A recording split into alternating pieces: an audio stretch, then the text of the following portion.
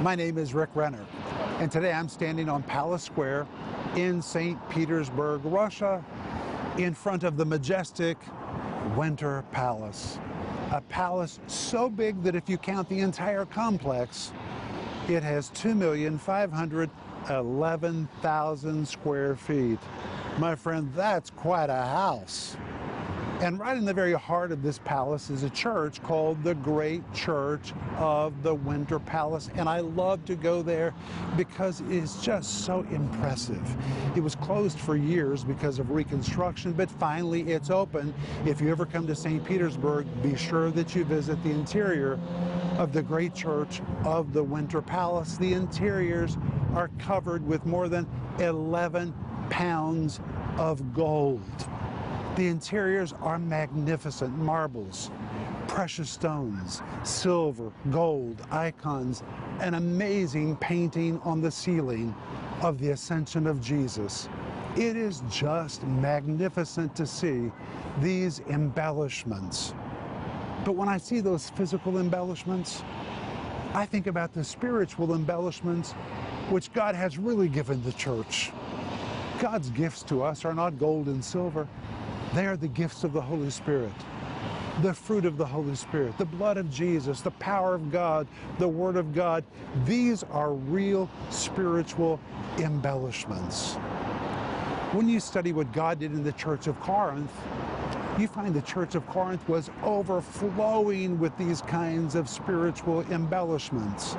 But my question for you today is, was that a pattern for the rest of the church? Or was that just an anomaly that was true of Corinth? Was it an anomaly, or is that really God's pattern for you and me as well? I think today you're going to discover it was not an anomaly. It was God's pattern for the church. God wants to really embellish us with spiritual treasures. And that is what I'm going to talk to you about today. Stay tuned for a teaching you can trust, a message that will inspire, strengthen, and equip you with vital insights and understanding from the Word of God. Here is Rick. Welcome to today's program. My name is Rick Renner, and I want to say thank you for letting me come into your space, and thank you for making time for me to be with you today as we look at why we need the gifts of the Holy Spirit. And today we're wrapping up this teaching. We need the gifts of the Holy Spirit. My friend, they're called the gifts of the Holy Spirit. They come from the Spirit of God. And if they're from the Spirit of God, we need them. They're good for us. God gave them to us because they would bring a benefit to us. In fact, the Bible tells us in 1 Corinthians chapter 12, verse 7, that the gifts of the Holy Spirit are the manifestation of the Spirit. That word manifestation, the Greek word phanerosis, describes something that becomes conspicuous, obvious, evident. You can see it. When the gifts of the Holy Spirit are working among us, the work of God right in front of our eyes becomes conspicuous. It brings us in touch with the supernaturalness of Jesus. That's just one reason why we need the gifts of the Holy Spirit. And according to 1 Corinthians 12, verse 7, the gifts of the Holy Spirit are given to every man. That word every man in Greek is the word hekastos, everyone, no one excluded, which means if you're born again and called Jesus the Lord of your life, God intends for you to flow in and experience these supernatural manifestations. And that's why I want you to order my brand new series called Why We Need the Gifts of the Holy Spirit. And today is the last day that we're offering this on the program. Please order this. It's 10 parts. It comes in multiple formats. It is just jam-packed with teaching that will enrich your life and open you up to a flow of the Holy Spirit's power in your life. And it comes with a study guide. And the study guide is loaded with all the points, the principles, the Greek words. Everything in these programs is also in the study guide. I work so hard on these study guides because I want to lay a banquet table in front of you. So order the series and order the study guide at the same time. You can do that by going online or by giving us a call. And right now we're also offering you my book by the same title, Why We Need the Gifts of the Holy Spirit. Listen just a few of the chapters. A fresh look at the gifts of the Holy Spirit. What exactly are the gifts of the Holy Spirit? How many gifts of the Holy Spirit are too many? God wants to use you in spiritual gifts, and let's be logical about this. This book is just amazing. You'll read it from cover to cover, and by the time that you're finished, you're going to have a fresh understanding about spiritual gifts and how you can partner with God to see these manifestations in your life or in your church. So please order yours today, and remember that if you need prayer, we want to pray with you.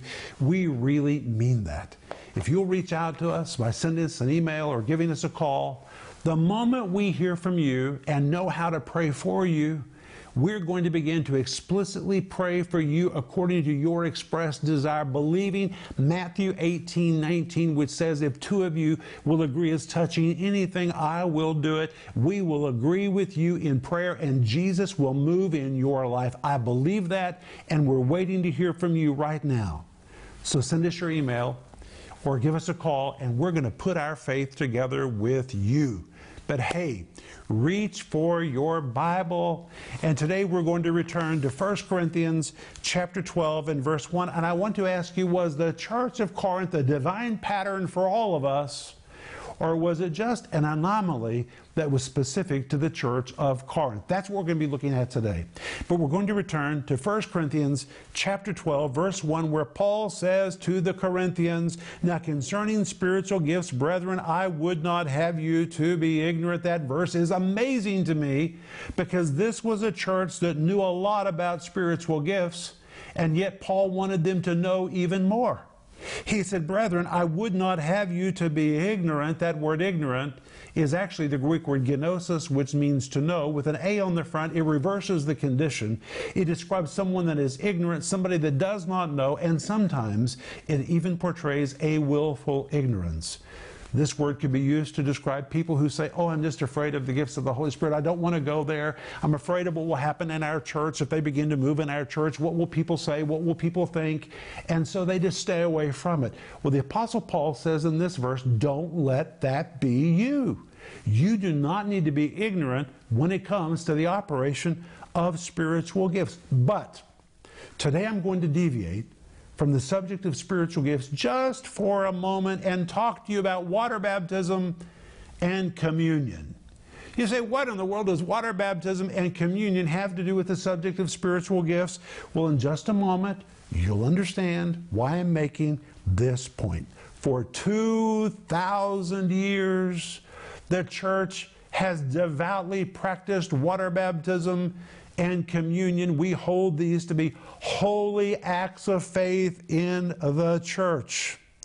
But if you study all the verses in the New Testament about water baptism and all the verses in the New Testament about communion compared to the vast number of verses in the New Testament about the gifts of the Holy Spirit, you will be quite shocked to see there are many more verses in the New Testament about the gifts of the Holy Spirit and how to operate in those gifts than there are about the two revered subjects of water baptism and communion, for example. If you study the entire New Testament on the subject of water baptism, you will find there are 16 passages with 23 references in the New Testament about water baptism. They can be found in Matthew 3:13 to 16, Matthew 28, verse 19, Mark 16:16, Luke 3:7, verse 21, Luke 7:29,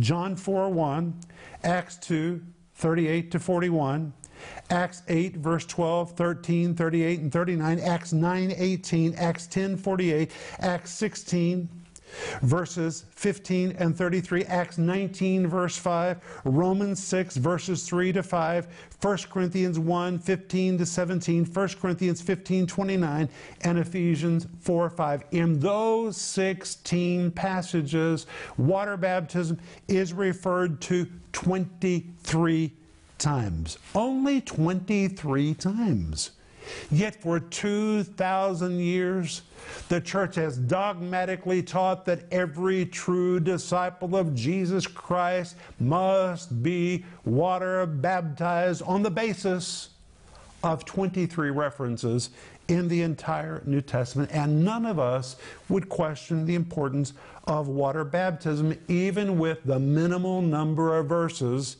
that address the subject in the New Testament. And what is even more amazing is in those 16 passages and 23 references, there is not a single verse to give us practical instruction about how to water baptize people. Not one single verse that gives us practical instruction. You would think as something as important as water baptism would come with a lot of instruction, but there's not a single verse in the New Testament giving us instruction about how to water baptize people. But hold on, what about communion? Well, if you study the entire New Testament, you will find there are 7 passages with 28 references to the subject of communion in the New Testament, and those references can be found in Matthew 26, 26 to 29, Mark 14, 22 to 25, Luke 22, 19 and 20, John 13, 2, Acts 2, 42, 1 Corinthians 10, 16 to 21, and 1 Corinthians 11, verses 23 to 33. That's it. Those are all the verses in the New Testament that deal with the subject of communion. Yet we believe in communion. We practice it dogmatically with heartfelt faith. None of us want to miss a communion service because we believe in communion. And no one would argue about the vital role that communion plays in the church, and it has played a central role in the church since the day of Pentecost.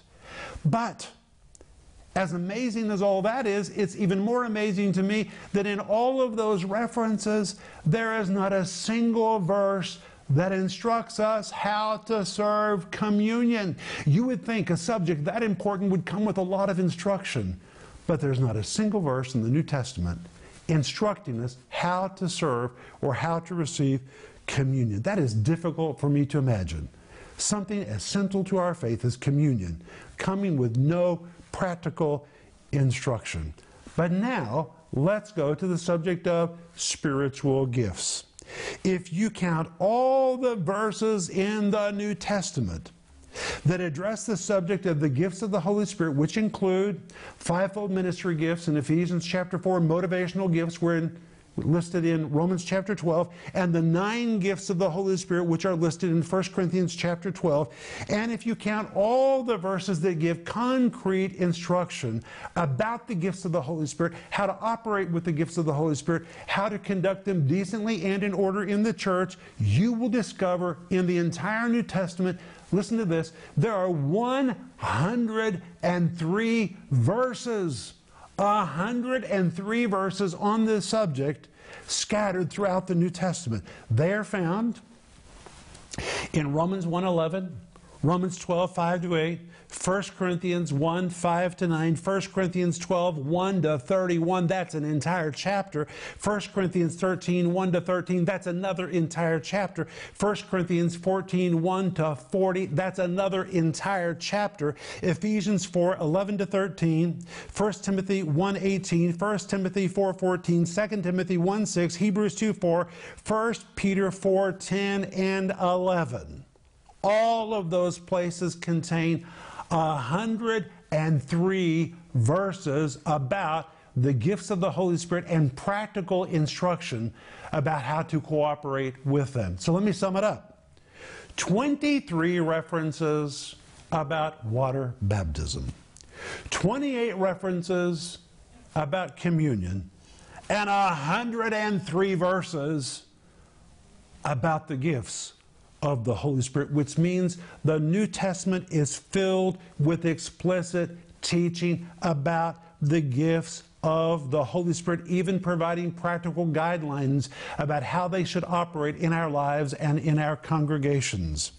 1 Corinthians chapter 14 is 40 verses devoted to the practical instruction about how the gifts of the Spirit ought to operate in your life and in your church. And it is amazing to me that there's not a single verse in the New Testament about how to conduct water baptism or how to carry out communion, but there are 103 verses filled with instructions, practical guidelines about how to partner with the Holy Spirit's gifts in our lives and in our churches. So what conclusion can we draw from these comparisons? It means, listen, statistically, the New Testament addresses the operation of spiritual gifts.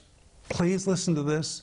Statistically, the New Testament discusses the operation of spiritual gifts 4 times more than the subject of water baptism. Statistically, the New Testament addresses the operation of spiritual gifts almost 4 times more than the subject of communion. Those statistics should speak volumes to us about the importance that God places on the gifts of the Holy Spirit and the role that the gifts of the Holy Spirit ought to have in our lives and in our churches. It is just amazing. Now, we believe in communion, we believe in water baptism, we practice them with deep reverence based on 23 references, 28 references. And yet the gifts of the Holy Spirit, which are referred to in 103 references, many people look at them as though they're not necessary, or maybe they are optional. There's 103 verses dedicated to this subject in the New Testament. And if people would look objectively at the number of scriptures that address spiritual gifts, as compared to the scriptures addressing water baptism and communion, they would reach the conclusion that the gifts of the Spirit should carry at least equal importance to these other two practices that are regularly carried out in the church. Now let me tell you, friend, God is a good steward of everything, including space in the New Testament. And if the gifts of the Holy Spirit were going to pass away with the death of the apostles, as I had been taught when I was a young man, or if spiritual gifts were less important than other subjects mentioned in the New Testament, why then would God commit so much space in the New Testament to this subject? It is totally illogical that God would include so many verses on this subject if He knew the gifts of the Holy Spirit were going to pass away, that they were going to be short-lived, or if He thought they were optional. He simply wouldn't do it. God is a good steward of everything, including the space in the New Testament. And the very fact that God allocated so much space to this subject meant that God believed this subject was very important for you and for me. Again, the New Testament addresses spiritual gifts 4 times more than water baptism, almost 4 times more than communion. And God would not commit so much space in the Scriptures to this issue if it was an optional question. God expects the gifts of the Holy Spirit to be in manifested abundance in the church for the duration of the church age. God expects for these manifestations to be in your life and in your congregation. God doesn't want us just to know about Jesus intellectually. God knows we need the gifts of the Holy Spirit because it brings the reality of Jesus to us and right into our congregations. It confirms the testimony of Jesus among us. Wow. So we have to open our hearts to this work of the Holy Spirit. And that is why Paul said in 1 Corinthians 14, verse 1, hear it again, follow after love and desire spiritual gifts. You would not argue with the first part of that verse that says follow after love. You know that you're supposed to walk in love. You know that you're supposed to follow after love. If you believe the first part of the verse, then you have to also embrace the second part of the verse.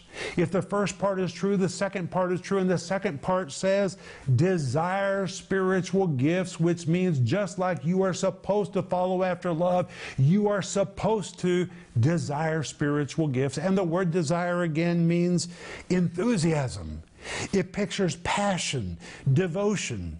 It depicts an eagerness to achieve or to possess something, to be fervently boiling with zealousness for the object desired.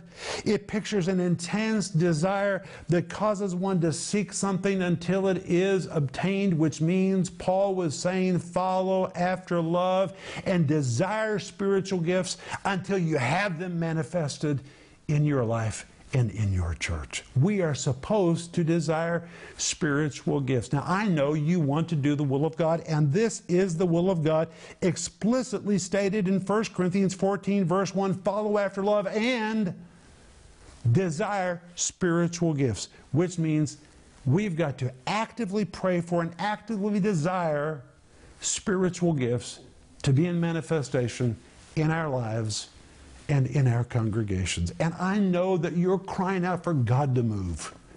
You're tired of attending services where you don't see anything happening supernaturally. You're tired of the absence of the supernatural in your own life. You want to see the supernatural move of the Holy Spirit. That means you have to make room for it, because the Holy Spirit only moves where we make room for Him to move.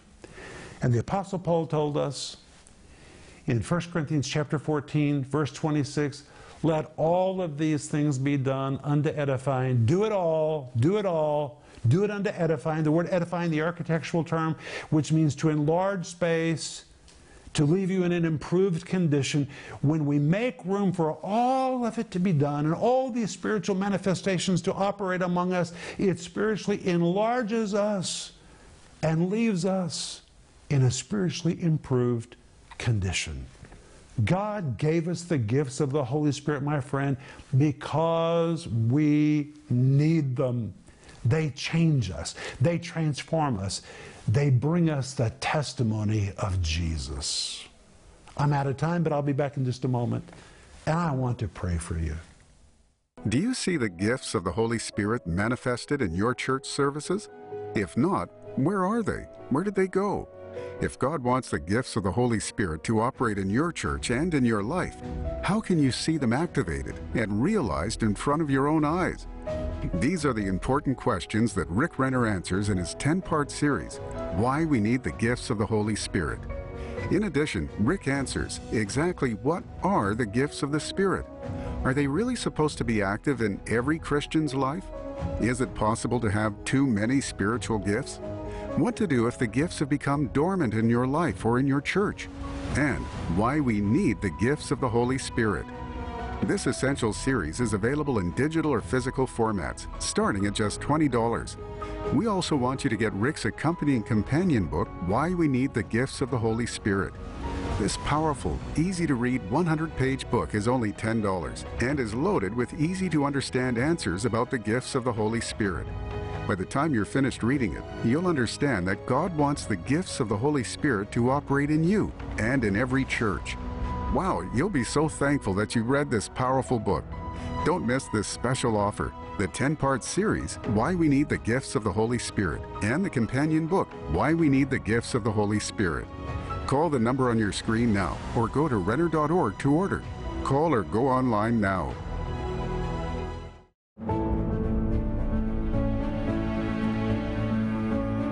When Denise and I began our ministry many decades ago, the Holy Spirit gave us Romans 10:18, which says, Yea, verily, their sound went into all the earth, and their words unto the ends of the world. And in all of these decades, we've been doing our best to obey this mandate from heaven. And today, miraculously, we are reaching people clear to the very end of the earth. We're reaching people in the Russian-speaking world, and millions of them. We're reaching people in the English-speaking world, and large numbers of people are now reaching out to us for prayer, support, and resources.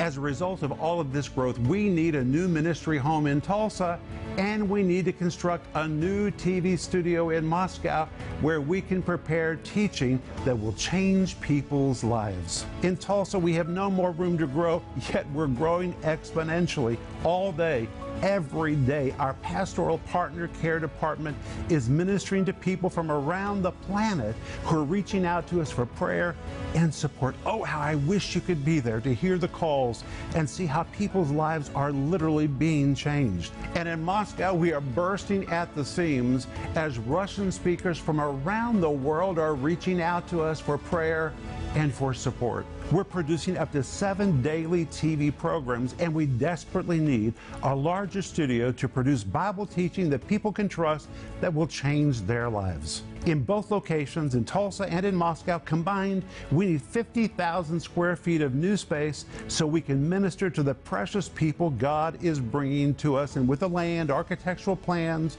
all furnishings, TV equipment, everything we need, the entire ministry expansion project comes to $120 a square foot. And friend, it's not about buildings, it's about having the space we need so we can effectively minister to the needs of people. We're told in Matthew 28, verse 19, go into all the world and teach all nations. That's what we're doing, but we need your help so we can do it more effectively. We need a new ministry home in Tulsa, and we need a new studio in Moscow where we can prepare teaching that people can trust. And I'm asking you today to ask the Holy Spirit if He wants you to be a part of the giving team to help us accomplish this expansion project. Ask Him today, Holy Spirit, would you want me to be a part of this? And do whatever He tells you to do as together we fulfill the great commission of Jesus in Matthew chapter 28, verse 19.